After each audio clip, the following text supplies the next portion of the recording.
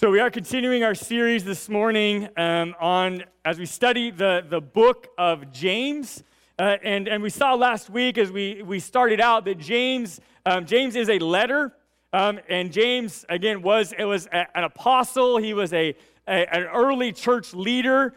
He was one of the main leaders in the first century church in Jerusalem. And so he ministered to lots of traditional Jewish believers as well as all of those around within Jerusalem. James, again, is traditionally believed to be the brother of Jesus. And so he was very close to Jesus. He was, saw Jesus, knew him that way. And yet, at the opening of the letter, at the dear people part of the letter, right, he claims, right, that Jesus, he is a servant of the Lord Jesus Christ. And to hear such a close relative of Jesus make that claim, right, one makes us kind of look up and be like, wow, Jesus made a huge impact on James, right? One, that he was able to get through, again, being raised with Jesus and being a close relative of him, and yet to get to that moment where he submitted to Jesus' authority and believed that he was exactly who he claimed to be in the Messiah. And yet we see, again, this letter from James. We also see some of his personality come through because James just tells us like it is. Right? James doesn't pull any punches. He doesn't water down the message. We never sit back and wonder what James really thinks about a situation. Right? Because the tone of the letter is very blunt, right? And is very truthful. And yet there are times where we see the emotions of the heart come through behind the truth. Right? And with that said, though, it is one of my favorite books of the Bible because it is just so clear. Right? But also, we also learn at the beginning of the letter that he was not writing it as an evangelistic letter. Again, he wrote it and makes the assumption that the audience that's reading the letter have already accepted Christ as their Savior, are committed followers of Jesus, because it's important to note not just what he says in the letter, but also what he doesn't say in the letter, right? Is James never addresses the way of salvation. Okay, he never addresses the life of Christ, right, of his death or his resurrection. Okay, now he alludes to those things, and he again makes the assumption that you have accepted Christ as your Savior. Okay, this letter is directly addressed to believers, right? And the main topic of the letter is about what is your life going to look like and how is your faith going to grow after you receive Christ as your Savior, right? And when you think about our vision of joining the journey of faith, right? We join the journey of faith when we receive Christ as our Savior, right? When we confess our sins and invite Him into our life, and that starts our new journey of faith, right? Of that moment of conversion. Now we start on a new journey, and that journey is being more and more like Christ, closer to Christ tomorrow than we are today. And we know, again, that our earthly faith journey does not end until we are face to face with Jesus Christ in heaven.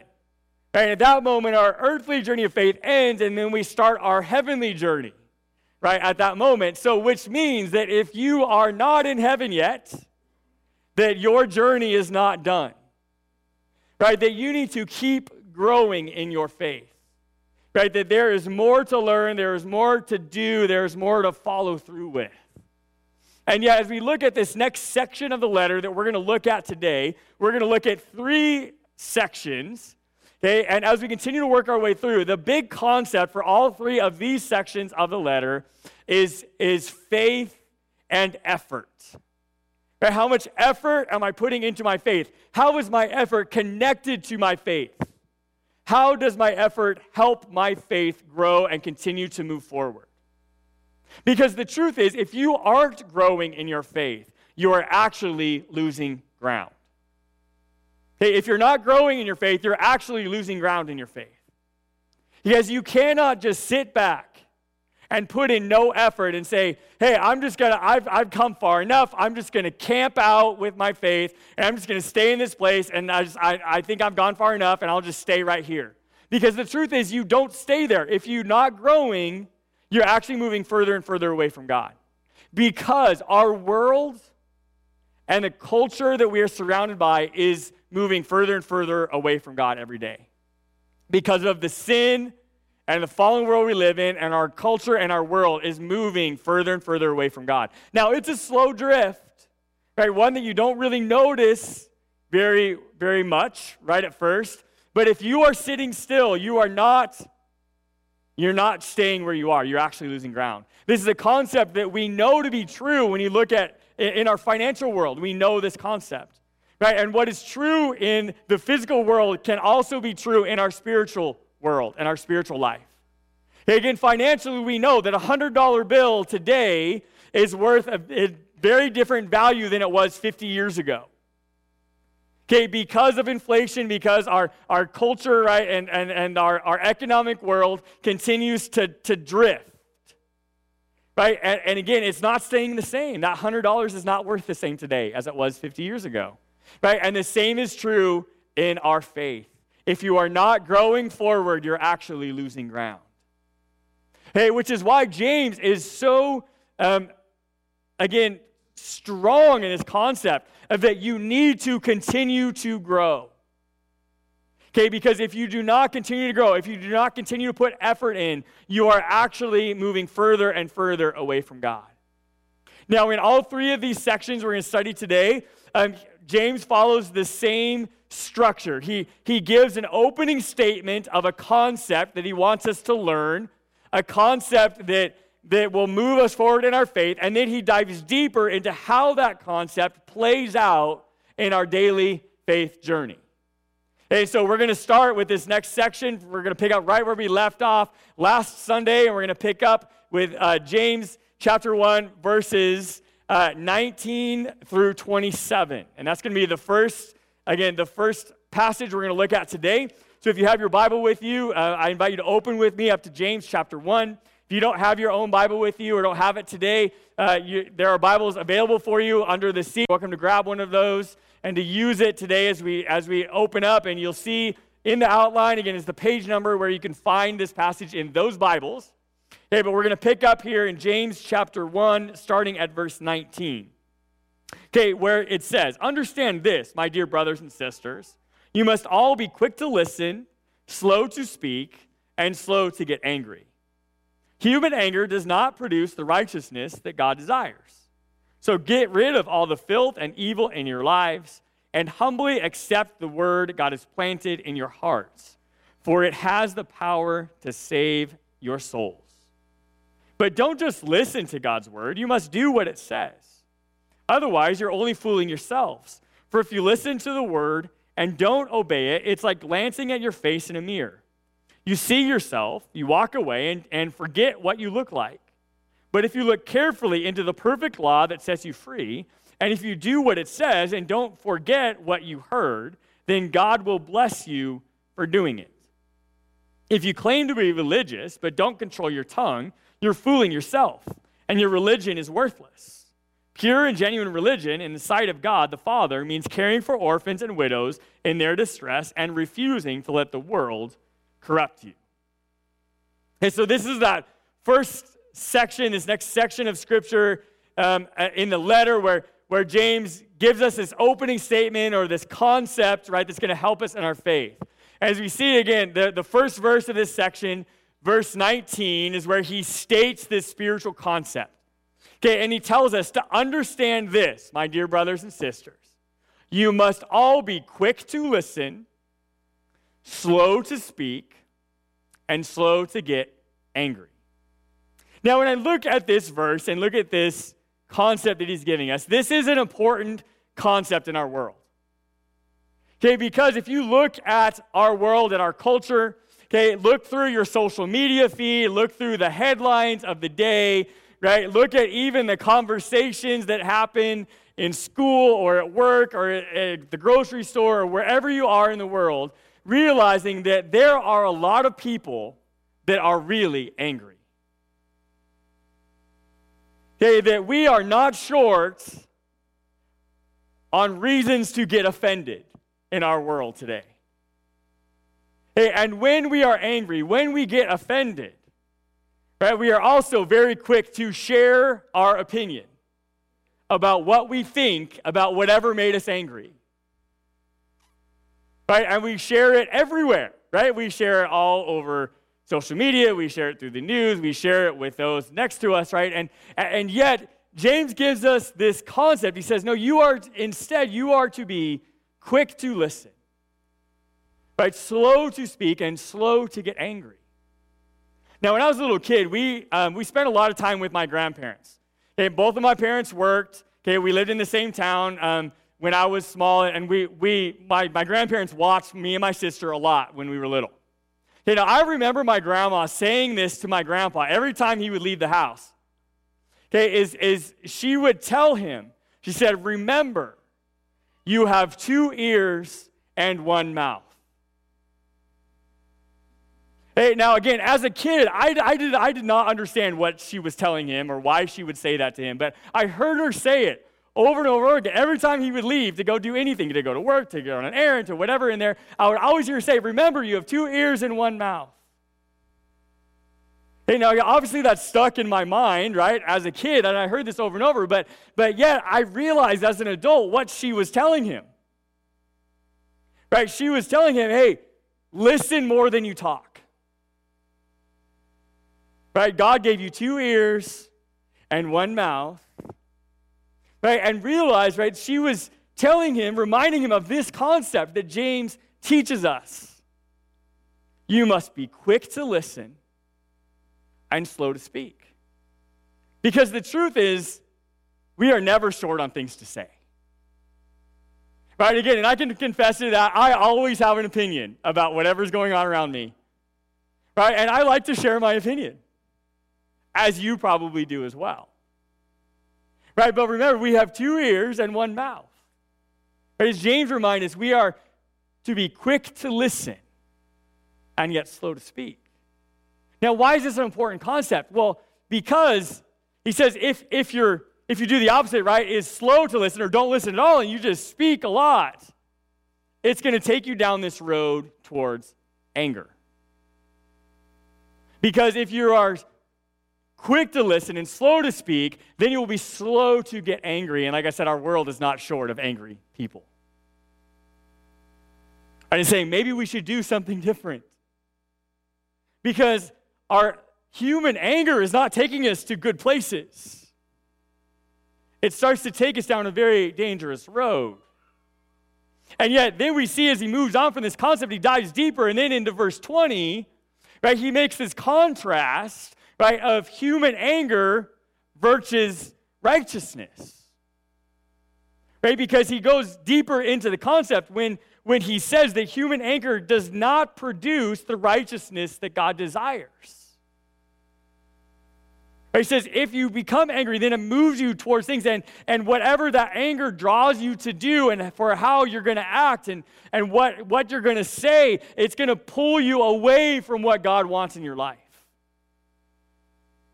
And he kind of bids these against each other and says it's human anger versus righteousness.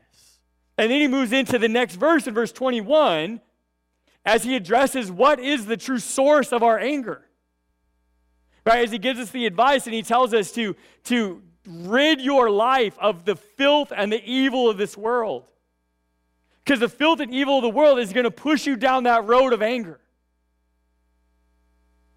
And yet he also tells us in verse 21 what the source of righteousness should be in our life. Right? Because he tells us to again, get rid of the filth and evil in your world and fill your life with the Word of God. Because that can be our source of righteousness. That's how we know what we should be putting effort into in our life and into our faith. And as we realize, again, as James is telling us, he's like, hey, be slow to speak, quick to listen, slow to get angry. And then we get to verses 22 through 25, where he gives us the keys to this concept truly being lived out in our life. Okay, again, what is the key? He presents us to making God's word truly make a difference in our life. The key, again, to God's word making a difference in your life is you need to follow through. You need to follow through. But you need not just read it, but actually do what it says. You don't just look at yourself in the mirror and then just walk away like nothing's wrong. And just forget about what you saw. Right? Have you ever thought about that? That reading God's word is like looking in a mirror? I've felt that before. Right? As you read that passage, it's like, oh, how did he know? But again, you think about it, you look at a mirror. Why do we look at a mirror? To say, oh, do I look good? Is my hair messed up? Well, my hair's never messed up, but yours might be. Right? If you look at the mirror, you see your hair's messed up, right? And you're like, oh, my hair's a mess, and you just walk away. No, you do something about it. Right? Now, again, he says, otherwise it's just useless. It's wasted time. So again, why does he tell us, again, practical ways to truly follow through with God's word? He gives us 3 steps in verse 25. Again, he says, if you look carefully into the perfect law that sets you free, and if you do what it says and don't forget what you heard, then God will bless you for doing it. Again, he tells us to look into God's word, and then he gives us 3 practical ways that we follow through with God's word in our life. Okay, so on your outline, I encourage you to underline the phrase, look carefully into the perfect law. Underline the phrase, look carefully into the perfect law. And then on this, right next to that phrase, write step 1. Okay, step 1 on how does God's word truly make a difference in my life? Okay, is I look carefully into the perfect law. What does he mean? It means, what's the perfect law? It's your Bible. Okay, that is the source. Okay, that's where God tells us what we're supposed to do. Again, we cannot do it if we don't know what it says. Right, so that's step 1. He says, look carefully, study God's word. Okay, look carefully into it. And then the next step, right, after we study God's word, we look carefully into it, then underline the phrase, do what it says. Do what it says. Okay, and next to that one, write step 2. So step 1 is I study God's word, I learn it, I know it. And then step 2 is I do what it says. I follow through and actually do it. I look into the mirror and I make changes. Okay, and then step 3, okay, is underline the phrase, don't forget what you heard. Underline the phrase, don't forget what you heard. And next to that one, write step 3. So I study God's word, I know what it says, I learn what it says. Okay, step 2 is that I actually follow through and apply what it says to my life, and I live it out, I do it. Okay, and then step 3 is I don't forget what I hear. Okay, I don't forget what I learn. Okay, now if I do these things, what's the result? If I walk through steps 1 through 3 in my life, right, the result, again, is God will bless you for doing it. Circle the phrase, God will bless you. Put a star next to that one. I want that one. Right, and he gives us exactly the steps to take to get to that place. Right, is I study God's word, I carefully look into it, I do what it says, and I don't forget what I hear. Now again, how do I apply that into my life? Again, when I think about don't forget what I hear, right, one of the foundational core spiritual disciplines, right, that we're told to do, right, is to memorize Scripture. Now again, I get it. I'm not good at memorizing things any more than you are, right? And I always think, I'm like, I own several Bibles, right? I can look it up, right? It's on my phone, right? But there's lots of ways that you can not forget it, right? Again, you can sign up for the daily email, right? You can read the devotional. You can do all those kind of things, but there's nothing as powerful as memorizing Scripture, committing it to your memory. Okay, and it's worth the effort. It takes some effort to do it, but it is worth the effort.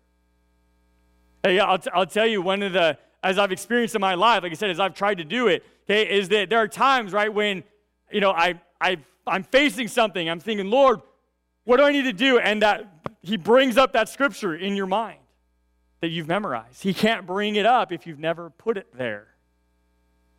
Again, do whatever you got to do to be able to work on that, right? One of the things that I've done in my life is I literally write scripture on the mirror in my bathroom. I take a dry erase marker and write it up there so that as I'm getting ready in the morning, I just read it over and over and over again, and it sticks in your head. Hey, and again, I know others, right, that literally make flashcards. Right? I mean, whatever you need to do, it's worth the effort. Right? To not forget what God's word says. Right? And as we work through these, then he goes into these last two verses of the section, verses 26 and 27, okay, where he gives us 3 ways to practically apply this concept. He's saying, if you do these, go through these steps. If you do this, here are some places it will change, bring change in your life. Okay, the first thing he gives us as an example of how to practically apply this concept is to control your words. Right, he's saying you will control your words in your life. The next thing he says is to care for those without families. Right? Widows and orphans. Right? Those that are not surrounded with family to help them, you help them. Okay, and again, to do what it says. And then the last thing, right, that he tells us to do, this practical way to apply this, he says, is to refuse to let the world corrupt you. Right? Just draw the line saying, it's like, nope, I'm not going to let that pull me away. He says, refuse to let the world corrupt you. Again, there's just a few examples, right, that he gives us of the ways that this will apply in our lives. And by the way, he dives deeper into all 3 of these things later in the letter. Okay, so we're going to get there as we work our way through the letter. We'll see each of those topics again. Okay, then we move into the next section where he does the same thing. Okay, the next section of the letter is chapter 2, verses 1 through 13. Okay, where James gives us, again, a spiritual concept in the first verse, and then he dives deeper into this concept. Okay, now as we look at James 2, 1 through 13, okay, this is an important section of Scripture, but also one that we do not have time to cover this morning together right now. Okay, and so, again, it's important. I encourage you to read through it, to look at it. All of our small groups that do the sermon discussions and follow-up this week will go into this passage in a deeper way. Hey, again, if you're not in one of those small groups, all of the questions are available for you at the Info Center. You can grab them and take them with you and work through them on your own. Okay, I encourage you to do that, but I'm gonna summarize this section for you. Okay, the spiritual concept he gives us in chapter 2, verse 1 is when he says, "My dear brothers and sisters, how can you claim to have faith in our glorious Lord Jesus Christ if you favor some people over others?" Again, what's the spiritual concept that he is teaching us here? Okay, is he is telling us that how we treat and interact with other people really matters. How you treat and interact with other people really matters. Remember again, who is he addressing here? He's addressing believers. Right? People who have received Christ their Savior, have committed to follow Jesus in their life. And he is reminding them and reminding us, as followers of Jesus, the way you treat and interact with other people really matters. Right? Because not just within people within our own church, but as well as everybody you come in contact with throughout your week in your life. Right? Now, again, what is our reputation in our world as followers of Jesus and how we interact with other people? It's not great. In fact, even how we interact with each other within the church is not great. In fact, a couple weeks ago, I sent out an article to our staff. Every week we meet together as a staff for staff meeting, and we work together on everything that we're working on in different areas of ministry. And again, a couple weeks ago, I sent out an article to the staff, and because we do a training piece as a part of our staff meeting each week. Okay, the title of the article I sent out to them, I said, look through this, we'll talk about it. Okay, the title of the article were the top 10 ways that churches drive away first-time guests. Okay, and we looked at that article, and again, there were 10 things that people had, answered in surveys and things about why they didn't go back to a church. Okay, now 3 out of the 10 dealt with how they were treated and interacted with the people that already attend that church. 3 out of the 10. Okay, now the other one, there were another 3 out of the 10 that dealt with the facility, like the cleanliness of the facility and those kinds of things, right? And then the other 4 were just kind of very random stuff. Okay, but 3 out of the 10, right, were about the way that different believers interact with each other at that church was major reasons why they didn't want to come back to that church. I hope that breaks your heart as much as it breaks mine. Right? The way we interact with each other really matters. Again, if that's the perspective of an outsider, like, what do we walk away with sometimes from church, right? In the way that we've been treated or interact with somebody. Right? But not just about how we interact with each other within the church. Not just on Sunday morning, but every interaction you have in your life has the potential of either showing somebody who Jesus is or pushing them away from Jesus. Right? The cashier at the grocery store, the waiter at the restaurant, the person that cuts you off in traffic, right? The person that you end up on the other side of the phone when they mess up on your bill. Right? Whoever that person is, right? How you treat and interact with other people, it really matters because to that person, you might be the only glimpse of Jesus they ever get. Right? And how are you interacting with those people? This is a very important section. But this morning, as we look at it, right, I don't want to glance over it because it's not important, but we're going to move on to the final section in James, okay, which is our verses 14 through 26, and those ones we are going to read. Okay, so we're going to jump in again, James chapter 2, and we're going to pick up at verse 14, where it says, "What good is it, dear brothers and sisters, if you say you have faith but don't show it by your actions? Can that kind of faith save anyone? Suppose you see a brother or sister who has no food or clothing, and you say, 'Goodbye and have a good day, stay warm and eat well,' but then you don't give that person any food or clothing. What good does that do? So you see, faith by itself isn't enough. Unless it produces good deeds, it is dead and useless." Now, someone may argue, some people have faith, others have good deeds. But I say, how can you show me your faith if you don't have good deeds? I will show you my faith by my good deeds. You say you have faith, for you believe that there is one God. Good for you. Even the demons believe this, and they tremble in terror. How foolish. Can't you see that faith without good deeds is useless? Don't you remember that our ancestor Abraham was shown to be right with God by his actions when he offered his son Isaac on the altar? You see, his faith and his actions work together. His actions made his faith complete. And so it happened just as the scriptures say. Abraham believed God, and God counted him as righteous because of his faith. He was even called the friend of God. And so you see, we are shown to be right with God by what we do, not by faith alone. Rahab the prostitute is another example. She was shown to be right with God by her actions when she hid those messengers and sent them safely away on a different road. Just as the body is dead without breath, so also faith is dead without good works. Now, as we read, again, this section, and we see the same structure, right? He gives us this spiritual concept in the first verse of the section in verse 14, okay, where he says, "What good is it, dear brothers and sisters, if you say you have faith, but don't show it by your actions? Can that kind of faith save anyone?" Now, as we read this, I don't know if it jumps out to you, but when I read this verse, this last phrase really jumps out to me, right? When James says, "Can that kind of faith save anyone?" It's like, wait a minute, time out. Save anyone? I thought James didn't address salvation. I thought he didn't give us the way of salvation. He didn't talk about it.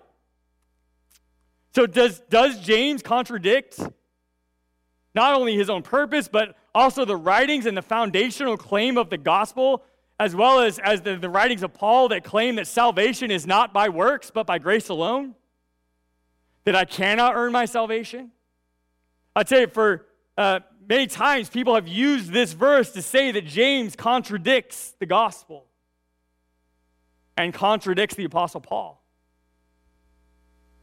So does he? What is he really doing here? Okay, as we look at this, I first want to start with, again, this central claim of Paul, okay, that we find in one place of many is Ephesians chapter 2, verses 8 and 9. There it says, God saved you by his grace when you believed, and you can't take credit for this. It's a gift from God. Salvation is not a reward for the good things we've done, so none of us can boast about it. Again, this is a foundational truth of the gospel message of Scripture. Right? We are saved by grace through faith when we believe in Christ and receive him in our life. Right? And that is 100% true. Okay, so does James contradict it? I don't believe he does. Okay, because we have to go back and remember the context of James. Right? The context of James is he is addressing those who are already saved. Right? His assumption is that you already have made this step of faith, right? Through grace, not by your works. You are not earning your salvation. Right? So if that's not his point, what is his point? Well, his point is this. His point is that we not only need a faith that saves, but we also need a faith that will grow and that will last. Remember, James is not addressing salvation. He is addressing discipleship. He's addressing a growth of your faith. Right? And he is telling us here, he's like, you don't just need a faith that saves. You need a faith that will grow and a faith that will last. Because we've all known people, maybe it's even you, maybe it's a part of your own story, right? They have received Christ as their Savior. They've accepted him. They say the sinner's prayer. They are a saved person. And then they don't put effort in their faith, and they just kind of drift away. And their faith doesn't last. Right? And when hard times come, or they hear it's something else, or another idea, or another religion, or whatever it might be, and they just walk away. And their faith doesn't last. And that's what James is addressing here. And in fact, he's not making a new point at all, and he doesn't contradict Paul at all, because Paul makes the same point several times in his writings. Okay, one place that he does this, okay, is in Galatians chapter 5, verse 6. When Paul writes, he says, "For when we place our faith in Christ Jesus, there's no benefit in being circumcised or being uncircumcised. What is important is faith expressing itself in love." Again, what is he saying? He's saying, so, again, when you place our faith in Christ, right, there's no benefit in being circumcised or uncircumcised. Right? He's saying these are the kind of the letters of the law. These are the do's and the don'ts of the Old Testament law. And he's saying it doesn't matter whether you do that or you don't, whether you're circumcised or not. It does not affect your salvation. Because we're not saved by works. We are saved by grace. But what is important is that your faith expresses itself in love, that you move forward from that place, that you actually produce good works in your life, that it changes you moving forward. And that's what will make your faith last. Right, again, here, Paul is reiterating, this is not his own teaching, but reiterating the teachings of Jesus. Right, when Jesus tells us, right, as a follower of him, to build our life upon the rock, right, the rock of our salvation, and then we build our life on top of that. And why does he say to build it on the rock, not on the sand, but on the rock, so that when the storms come, right, that the house will stand, that your faith will make it through, that it will not come crumbling down. Right, and Jesus, again, was teaching us that once we are saved, that our faith needs to be built on our salvation, and we build it from there so that it will last.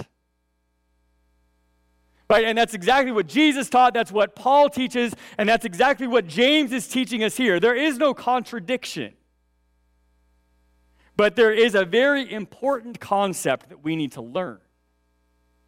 Right, so important that he actually reiterates the concept at the end of this section. Right? Once again in verse 26, James 2:26, he says, just as the body is dead without breath, so also faith is dead without good works. Right? What keeps our faith alive? What keeps it growing? What keeps us moving? What moves us closer to Christ tomorrow than we are today? How do we continue to make progress in the journey? Well, it's through doing stuff. It's through following through. Right? It's through applying God's word and his teachings and not just looking in the mirror and walking away, but doing what it says. And not forgetting what we've learned. Right? And making God's word such a big part of our life that we can never deny it. Again, how do we keep our faith alive? How do we keep it growing? We do it by good works. We do it by following through. We do it by studying God's word, right? By doing life with God and by taking action on what he calls us to do. Right? And that is what will keep our faith alive. Because if we're not growing forward, we're actually losing ground. Because if we're not active and putting in effort every day to move forward in our journey, we're really drifting with the world, further and further away from God. And suddenly we wake up one day when the storm hits and saying, how did I ever end up here? Right? And yet James, again, tells us the truth. Is it hard to hear? Yup. But his hope and intention, and that's my hope and intention for all of us, is that we hear the truth and it drives us to action. So I don't want to end up there. I want to be more like Christ tomorrow than I am today. And in order to do that, in order to keep moving forward in my journey, I've got to put some effort in. Because otherwise, my faith will not last. And as we realize, again, this concept that James, again, pleads with us about, he's saying, please take your faith seriously. Please follow through. Put in some effort. Because this world desperately needs Jesus. And where are they going to see Jesus? They're going to see it in you. Or they're going to see it in all of his followers. That not just read his word, but actually do what it says. All right, which brings to my final thought today. And that is this, is that if your faith is not actively growing, then you are losing ground in your journey towards Christ. So how much effort are you putting into your faith? How much effort are you putting in? Again, maybe the effort that you need to put in is receiving Christ as your Savior for the first time. Just as I said last week, if you try to do anything that James tells us to do without being a believer, without the Holy Spirit living in your heart, without his power in your life, you are going to fail and you're going to get frustrated and you're going to walk away. Because it's hard enough to do with his Spirit. Right? But again, maybe the effort you need to take is to pray and accept Christ your Savior for the very first time today. If you're already a believer, maybe the effort is you need to commit to the next step, whatever that is. I don't know what the next step of your journey is. But I hope that you'll follow through with whatever God's showing you need to do in your life to put in more effort. Follow through with that and make that commitment to him before you leave today. Lord God, we thank you that we can come to you wherever we are. God, that no matter what burden we're carrying, God, no matter what struggle we face, God, we can lay it at your feet. God, we can lay it at the foot of your cross, God, and you take it from us. God, and you forgive us, you transform us, you change us. God, we praise you for that today. God, that no matter how far away from you we might be, it's one step back through your grace and mercy. And we praise you for that today. And God, as we go this week, I pray that you will help us, God, to do what your word says. God, to live out our faith. God, that we would be closer to you tomorrow than we are today because we are following through and we are putting in the effort that it takes to keep our faith alive. God, we want to represent you in this world. We want to shine your light this week. Lord, help us to do that. We love you, we praise you, and thank you for walking with us through every moment of our life. Help us to shine your light and share your love this week in all that we do and every day and every interaction. We love you, we praise you. Guide us as we go. In Jesus' name, amen.